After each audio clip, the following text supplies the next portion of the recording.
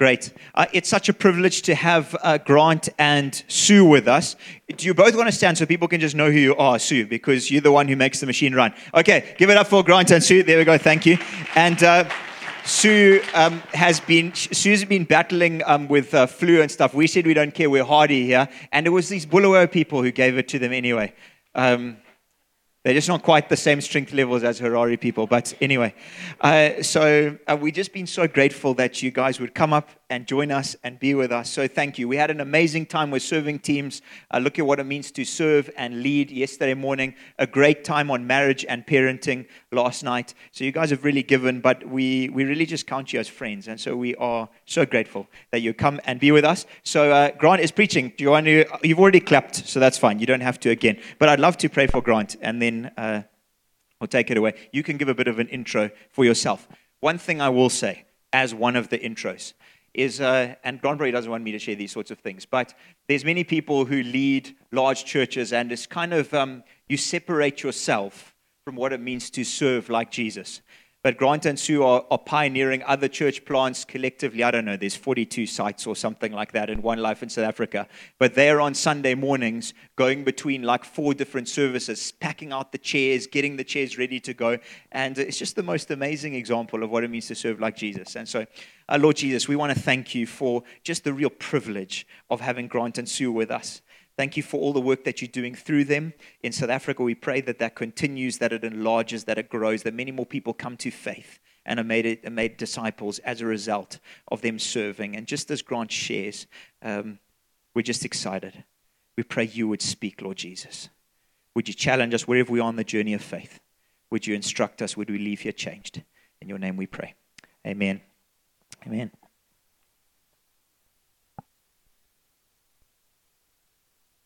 Oh, good morning, everyone.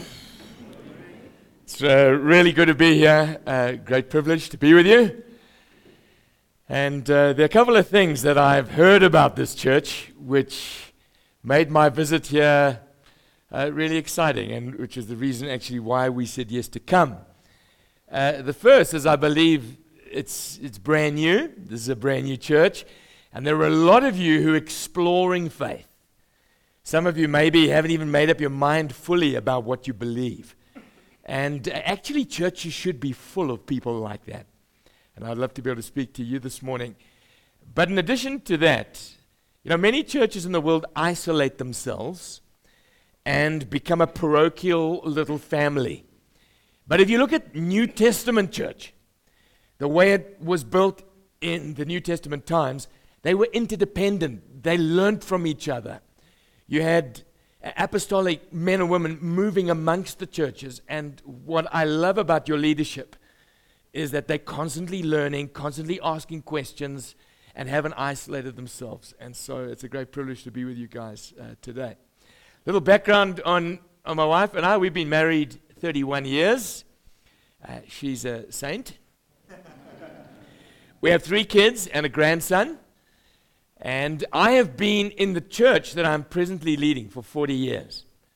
There's something very beautiful about a church that is healthy and Jesus-centered. It's a great place to raise your children and to do life together.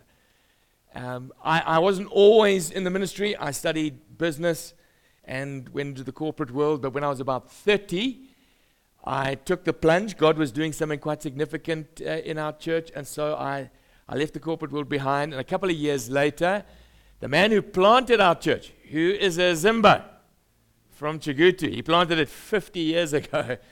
He led it for 27 years, and then 23 years ago handed over the leadership to us. He's still on staff, still comes up here to Zim every now and again, and so we've got one of your finest, and I'm very grateful. So what I'd like to do today is go to the Gospel of John, and I'll tell you why. Is that disciple wrote that gospel. This is what he says in John 20.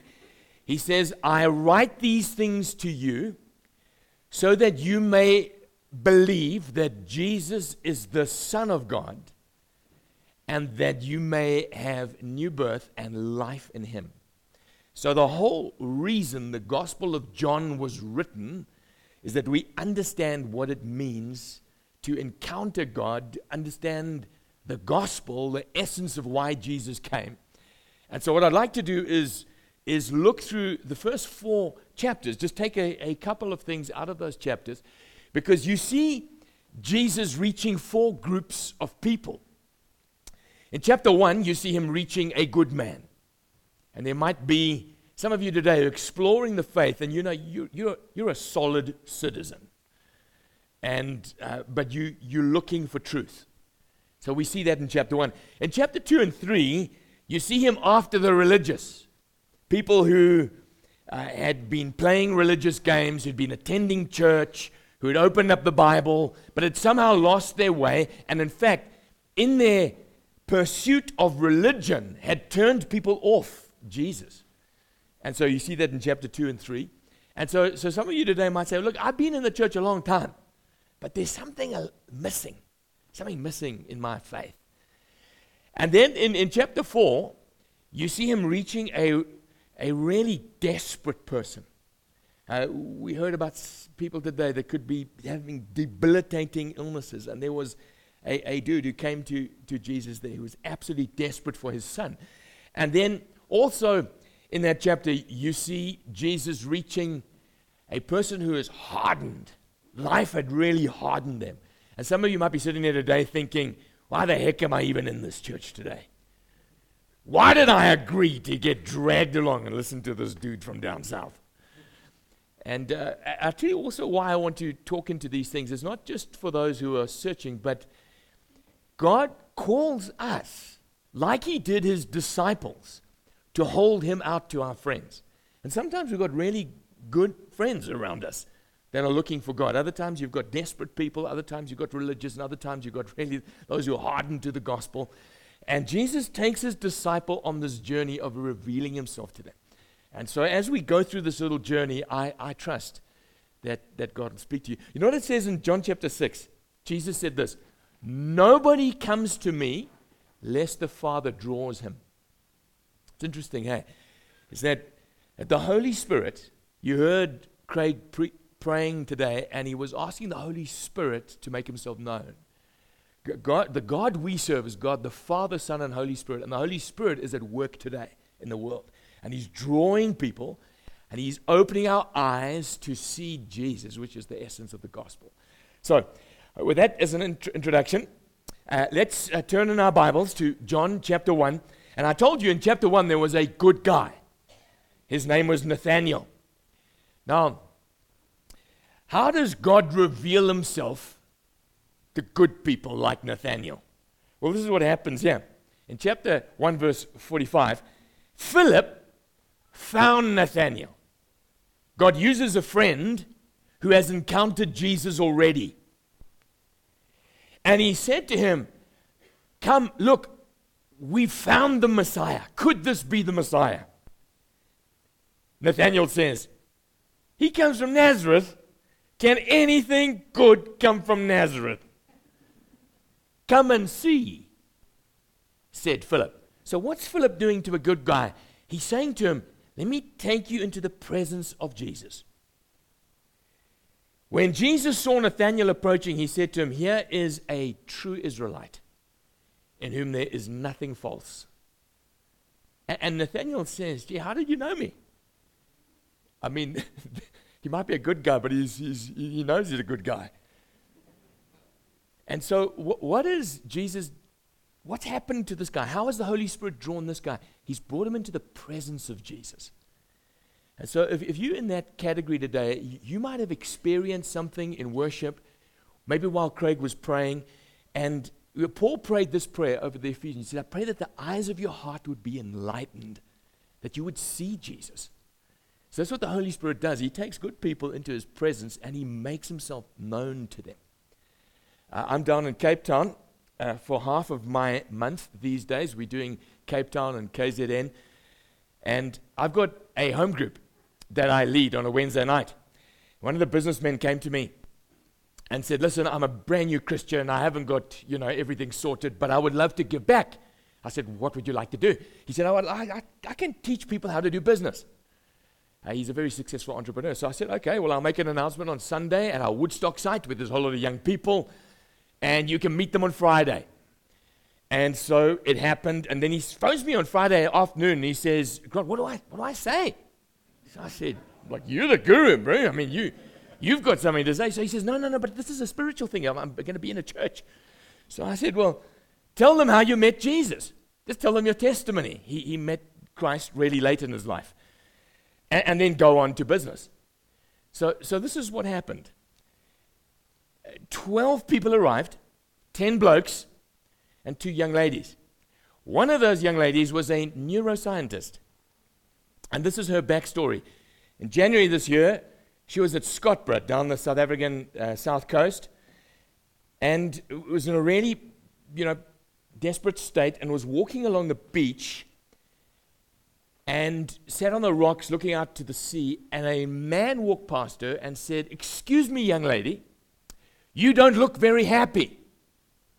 She says, "No, I'm not." So he says, "Take this book." He gives her this book, and he signs it PJ. I mean, I don't know whether he wrote the book, and he's not the PJ some of you know about from Zimbabwe. He's another dude, just wandering along the beach at Scottburgh. So she had this book, and she comes to this business meeting, and this guy shares how he meets Christ. Really good lady, neuroscientist, not a believer in Jesus. And as he shares his testimony, she begins to weep. And he didn't know what to do. He says to me afterwards, "Hey, gee, Grant, I don't know what to do, man. I thought I was in a whole lot of blokes. Then there were like these 2 chicks here. And then one of them, she starts crying. I just didn't really know what to do." So I said to her, "I tell you what I think you ought to do is come to church on Sunday. You'll get some answers there on Sunday. We're going to talk about business now." So she pulls herself together, and she comes to church on Sunday. What she didn't know, and what he didn't know, is that I had a friend of mine coming to preach that day who was from Scottburgh. He had been fishing, spearfishing, came in from his fish, saw a sinker in the surf, so he bent down to pick up a sinker. He left his gun there, but he hadn't unloaded it. And a wave picked it up, dropped it, and it went off, and the arrow went through his cheek and out of his temple. It's a dramatic story, hit national news. Anyway, this guy was a believer. He didn't lose his sight, he didn't lose anything. And so he's sharing his story about how God preserved him. She then says to her friend, "You set me up. I'm the only person in this room who knows the gap between the retina, the brain, where that arrow went." She said, I didn't even know this dude was coming. So he's sharing his, and then he says, "This is what happened. I struggled to the beach. I lay there on the beach, and this guy called PJ pitched up." She looks at her mate and says, "My PJ." I don't know what this dude PJ does, just wandering up and down, Scottburgh Beach. But that girl went up afterwards and asked, "What PJ was that?" And that friend of mine had his arrow through his head, led her to Christ that day. I've just come up from Cape Town now. We're running an Alpha course, and she's brought 9 of her friends to come and sit and find out about. We baptized her a couple of weeks ago. What happened to her? A good lady just being brought into the presence of Jesus. It's exactly what happened to Nathaniel. Just into the presence of Jesus and let the Holy Spirit do the work. Now, I said there were 4 types of people. That's the first type. The second type, chapter 2, swings. Jesus, he winds up in Jerusalem. I'm cutting a whole lot short in the gospel. But he sees the temple full of religious people that aren't doing it right. They're trading. The religions become like the money changes. And so he makes a whip. I often wonder what he hit with that whip. Whether it was just the air, but this is a calculated move. Jesus making a dramatic statement. This is not faith in Jesus. This is not the gospel. He turns over the tables. He says, "I don't want you to be confused by religion and faith." He's dramatic. He turns it all over and he moves on, dusts himself off. Chapter 3, he's reclining with his disciples, and one of those religious guys comes at night to see him. His name's Nicodemus. Remember, he's steeped in religion. He would have bought and sold from those same tables. He was engaged in that sort of game, religious game. And he comes to Jesus at night. And Jesus looks at him. Now, how does Jesus handle this guy? Well, what he does is he explains to him very carefully the difference between religion and the gospel, but faith. And this is what he says to him. You need to be born again. The guy says, I don't understand that. Jesus mocks him a little bit and says, come on, man, you're Israel's teacher. What do you mean you don't know what that means? He says you need to be born of water. In other words, when your mother's waters break, and you need to be born of the Spirit.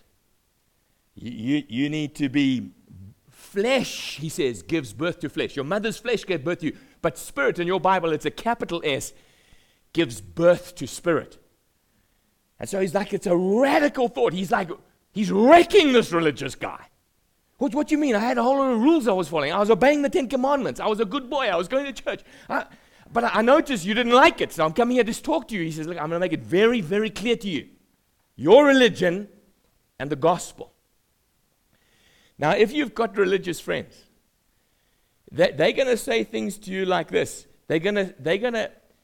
I had a lunch once with one of our former statesmen in our country, who's notorious. If I said his name, you would all know and shiver. At that lunch table, he said to me, I'm a Christian. I said, oh, you are? He says, in fact, I've been ordained. I said, who ordained you? He told me some movement ordained him. It was very, very clear that he knew religion, didn't know Jesus, didn't know the gospel. A couple of years ago, Sue and I were having our Valentine's dinner at this place called the Butcher Block in Maritzburg. And we were sitting there, and this waiter, you know the waiters that keep coming to your table. I don't know if they do that in Zim, but 3 times before you put your fork into the steak, they're asking how it is, and they just keep coming back. Valentine's Day. I was getting irritated. Sue could see it, so she said, Grant, just calm down. Yeah, everyone in this restaurant knows you. If you've been a pastor in a city for 40 years, they know you know what I'm saying? So I said, okay, I'll be polite. So I look at him and I say to him, oh, what's your name? So he tells me. So I said, that's an interesting necklace you've got on. He had a lion around his neck with red glowing eyes. He says, no, that's part of my religion. I said, oh, your religion. What religion is that? So he says, Hare Krishna religion. At that point, he flicks his hair around and he shows me a ponytail. He says, you see, because I want to become a holy man. So I said, you want to become a holy man? So I said, why do you want to become a holy man? He says, because you see, when I die and I get to God, I don't want him to send me back down to earth again. So I said, you mean reincarnation? He says, exactly. So I said, you mean when you die, you don't want to come down as a cat? He says, exactly. You understand what I'm doing. So I said, well, how's this holiness thing going? So he says, no, it's not going so well. So I said, why not? So he begins to list all the sins that he's omitting. I said to him, hey, listen, dude, you got a lady at the table, calm down. He gets right away. So I said, but that's impressive that you've given up all that. So I said, why is it not going so well? He says, because I'm still smoking. I said, you're not allowed to. So he says, apparently not. So I say, meow, you coming back, pal? At this point, my wife is under the table. No one else is eating dinner. They're busy listening. So he says, no, it's going to be fine. I said, how's it going to be fine? He said, because I'm going to follow a guru. He leans forward and he says, don't tell anyone. I'm resigning on Monday. I said, you're resigning on Monday? Why are you resigning? He says, I'm going to follow a guru. I said, you found a guru? He says, yes. I said, where's your guru? He says, Australia. I said, Australia? You're going to follow an Australian and think you're going to be holy. Good luck to you, pal. So now I understand he's a religious man.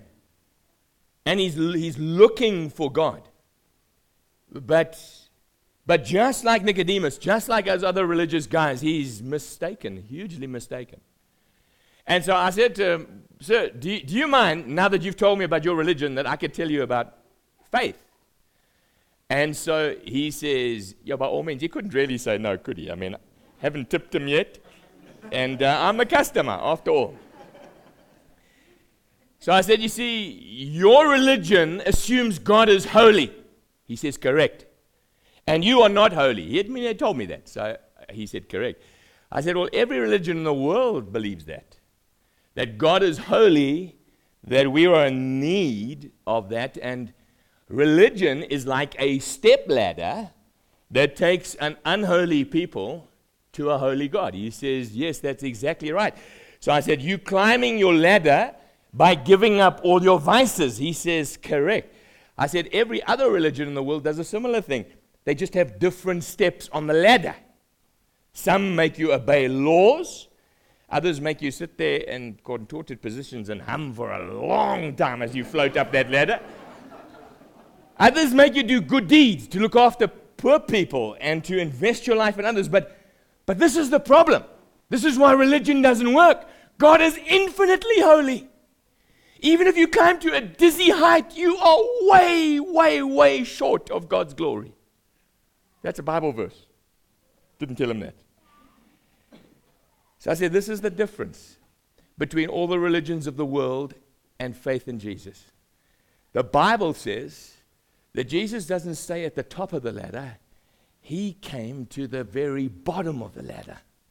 While you are yet a sinner. While we are yet sinners. So he finds us at the bottom of the ladder. And as we surrender our lives to him, he helps us climb the ladder. That's the difference. He looked at me with massive eyes. I said to him, my friend, you're going to give up smoking. But there will be something else that trips you up. I said, have you ever heard of snakes and ladders? He says, of course I have. I said, there's lots of snakes on that ladder, buddy. Or maybe it's like grease on this. You're going to fall down. And you remember this, my friend, when you're at the bottom of that ladder and you've tried and you've tried and you've tried, Jesus is waiting for you at the bottom of that ladder. And what he does is, when you can give him nothing, you can't earn your salvation, you surrender your life to him, he comes upon you, he transforms you, and he comes upon you by his Holy Spirit. And you begin to live out the life that he's called you to live. Well, he didn't get saved that night. I don't know where he is. He could be on Bondi Beach, smoking a cigar with his guru. I don't know. But I do know that once he's knocked all his teeth out, the seed of the gospel is in there. That is very different to religion. Jesus rocked Nicodemus. Very, very different to religion. And then chapter 4, third type of person that was there, was a desperate man. A man who had a son who was nearly dying. He was of a royal household. He was a royal official. He had heard about Jesus. He had heard about Jesus turning water into wine. He had heard about him turning over the tables. And he thought, look, I'm desperate. I should go there. And he comes to Jesus and he says to Jesus, just come to my house and heal my boy. And Jesus said, go back, your boy as well. And it says this, he took him at his word. Took him at his word. And this boy was healed. And then it says, that guy's entire household got saved. Jesus didn't even go there. He just, to the desperate, Jesus just broke in. Now, the guy had a high fever. I'm sure in those days, many people recovered from high fevers and their whole household didn't get saved. But this guy knew that the intervention of God had caused that. I was trying to find a property for one of our sites, congregations down in Cape Town and Durbanville. Durbanville is just like there's a shortage of property because people are piling in there. And there's this little estate agent, his name is Mario. He's been trying to help me. But of all the estate agents, he keeps bouncing back, this little guy. And when I looked at him the other day, I was standing on the main street of Durbanville. I asked myself this question, why is this little dude, he sticks to me like glue. He's absolutely irreligious. He doesn't fall into any of these categories. But I thought, I wonder why he's there. So I said, tell me about your life, bud. So he tells me he's got a wife dying of cancer in America, and he can't get there. So he said, I've tried everything. He stomps his little foot. Tried everything. Home Affairs, can't get visa. I don't know why he transgresses. So I said to him, you haven't tried everything, my boy. He says, I have. I said, no, you haven't. He says, I have. I said, no, you haven't. I said, you haven't tried Jesus. He looks at me like, whoa, I know I was with the pastor, but this is a bit much. In the main street of Durban, I said, I'm going to pray for you right now. He says, okay. He bends down like this. Today, that guy's sitting in America, and I don't know what's happened to him, but I do know that he knows God intervened. You could be here today, and one of those who came in with a headache or came in with a desperate financial need, God makes himself known to desperate people by breaking in like that. And so what do? We got friends that are in that position. We pluck up the courage and say, this is how we're going to represent Jesus to them. I'm going to pray for you. I'm going to trust that God breaks it. What do you lose? What can you lose? Finally, and this is what I want to talk about, and I've told too many stories, so I'm going to condense it. John chapter 4 is a delightful story. I'm going to just shorten the story so we just all on the same page. Jesus has taken a shortcut through Samaria. Now, the Samaritans were enemies of the Jews because they'd interbred. They were part of the northern kingdom in old Israel. They had intermarried and taken their idolatrous religion on board. It was like syncretistic, so sort of following God, sort of following these idols. And the Jews despised them. Anyway, so Jesus takes a shortcut, gets to the well that Jacob gave to Joseph. And Jesus sits there, and the disciples go into town to go and buy food.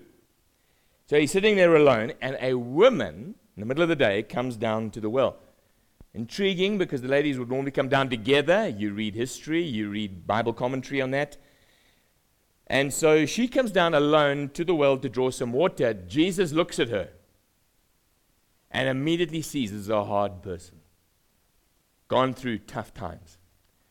And many of us have got friends like that.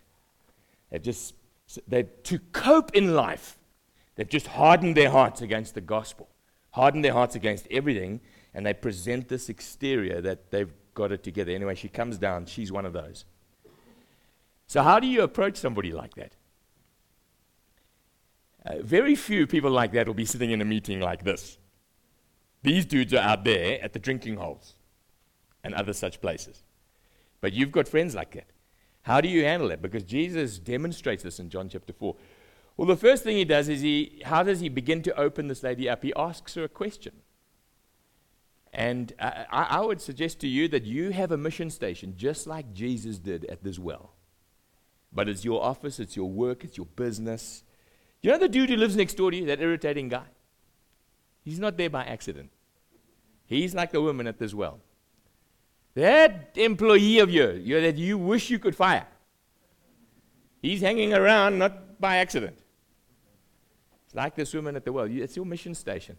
So how do you begin to open up that person that's hard? Well, he asks a question, and the question is not, will you go to hell when you die? Have you been washed in the blood? It's not that. It's like, can I have a drink? Coffee, please. That's what he asks. The conversation begins like that. She freaks out a bit and says, like, why are you talking to me? I'm like a woman. You shouldn't be doing this. Like, you're a Jew. He asks her this question, but he pushes, and he lets her talk about her thirst. So he says, listen, you shouldn't be worried. I mean, if you knew who I was sitting here at this thing, you would ask me for a drink, and I would give you living water. She says, hey, are you better than our father Jacob that you can draw water out of here? Where's your bucket? And then he begins to explain to her that he's got a living water that doesn't run out. It wells up from within. And she doesn't fully understand all this, but he's letting her talk about this, her thirst. And so she says, hey, that'll be so cool. I wouldn't have to come down here every day. I don't know whether she was humoring him, what she was doing, but this conversation's happening.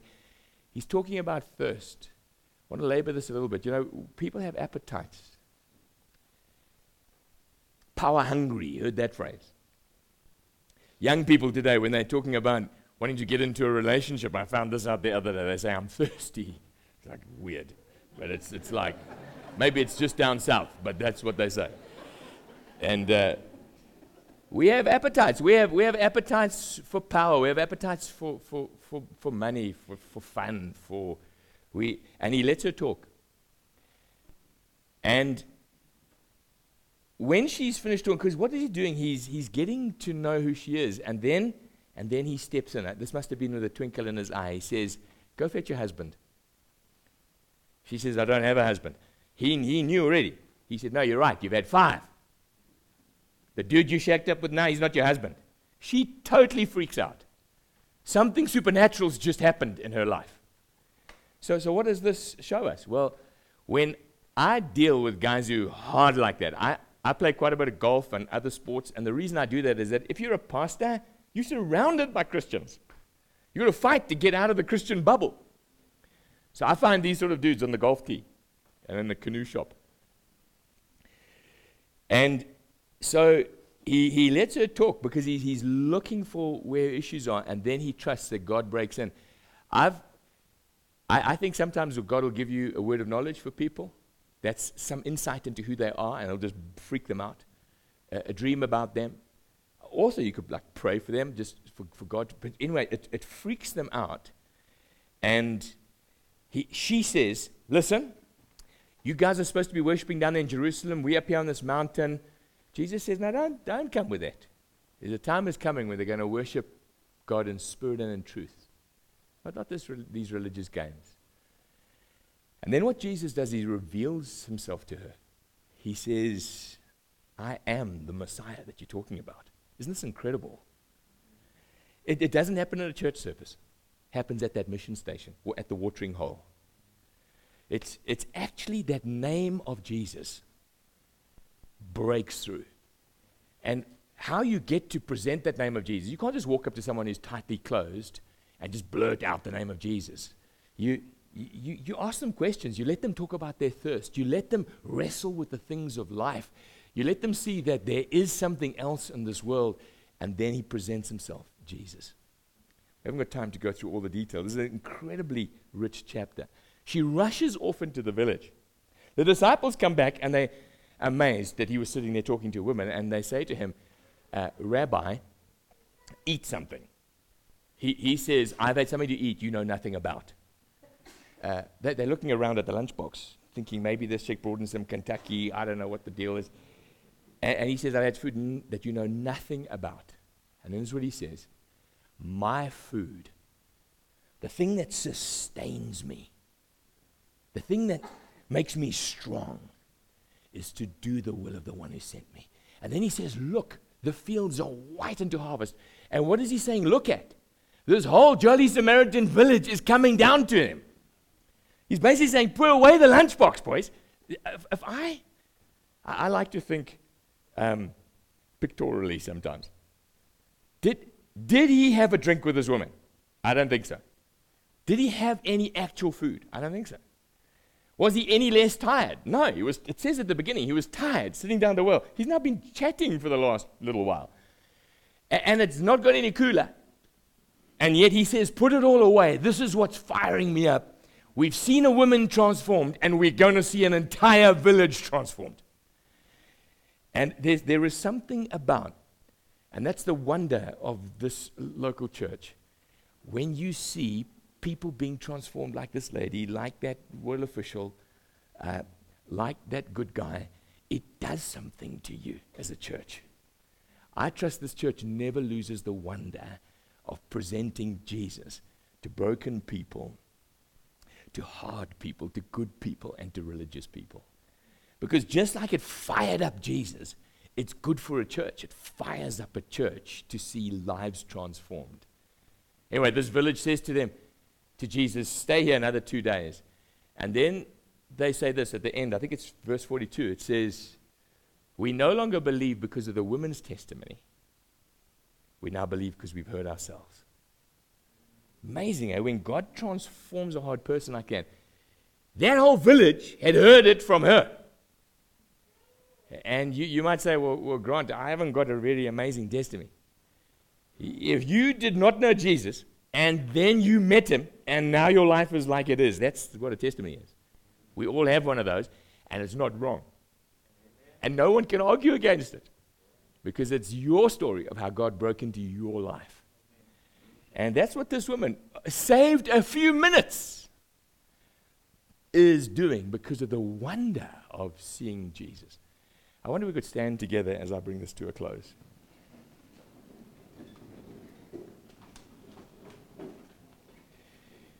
There's one other place in the Bible where Jesus said he was thirsty. This instance, there's another place. It's when he was on the cross. He was hanging there, and he said, I am thirsty. Now, if you think, God doesn't waste his words, and it wasn't put there by mistake. Why would Jesus, out of all the things he could have said, say when he was on that cross, I am thirsty? This is why. Because when Jesus came down to the bottom of that ladder, he came to feel, to carry, and to represent you and me. And so he understood thirst. His most favorite name for himself was not Son of God or King of Kings or Great Prophet. When Jesus spoke about himself, he used to say to him, the Son of Man, when he talked in the first person, the Son of Man. He was basically saying, he knows what it is to be thirsty. He knows what it is to be in desperate need. And he's representing the whole of mankind. And then what Jesus does is he makes a deal with the Father. He says, Father, if these guys put their trust in me, if they give up and put their trust in me, I will come upon them by my Holy Spirit. I will make them born again, born of the Spirit. They'll be spiritually alive, and then they'll be transformed, and we will live with them. That's what he was saying. He was saying, I'm coming. This is basically saying, I'm thirsting. This is me, God, at the bottom of the ladder, feeling your thirst. I know what it is. You can entrust your life to me, and as you do, I will transform you. I'll make you a new creation. I'll breathe life into you. A Christian is not someone who's changed their mind. A Christian is someone who has given up entirely and asked God himself to make them spiritually alive. Let's bow our heads in prayer. I don't know how things work here, so I'm just going to pray this short prayer. If you are here today with every head bowed and eye closed, know that you are not born of God, born of the Spirit, made spiritually alive.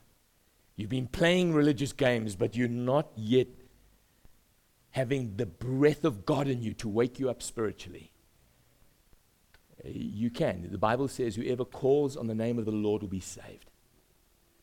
I'm going to lead you in a prayer now, a prayer of surrender, saying, I give up, God, and I ask you to make me born of the Spirit. If you're ready to pray that prayer, whisper this prayer with me to the God of heaven. Heavenly Father, I surrender my life to you. I give up entirely on trying to do religious things and to make myself holy. And I ask you, by the power of your Holy Spirit, to make me a new creation, to make me born again, to forgive my sin, to breathe your life into me, to make me spiritually alive. In Jesus' name, amen. Amen. Sure. Thank you so much, Grant and Sue, for being with us. You guys are family, so you are always welcome here anytime. So thank you so much. So appreciate it.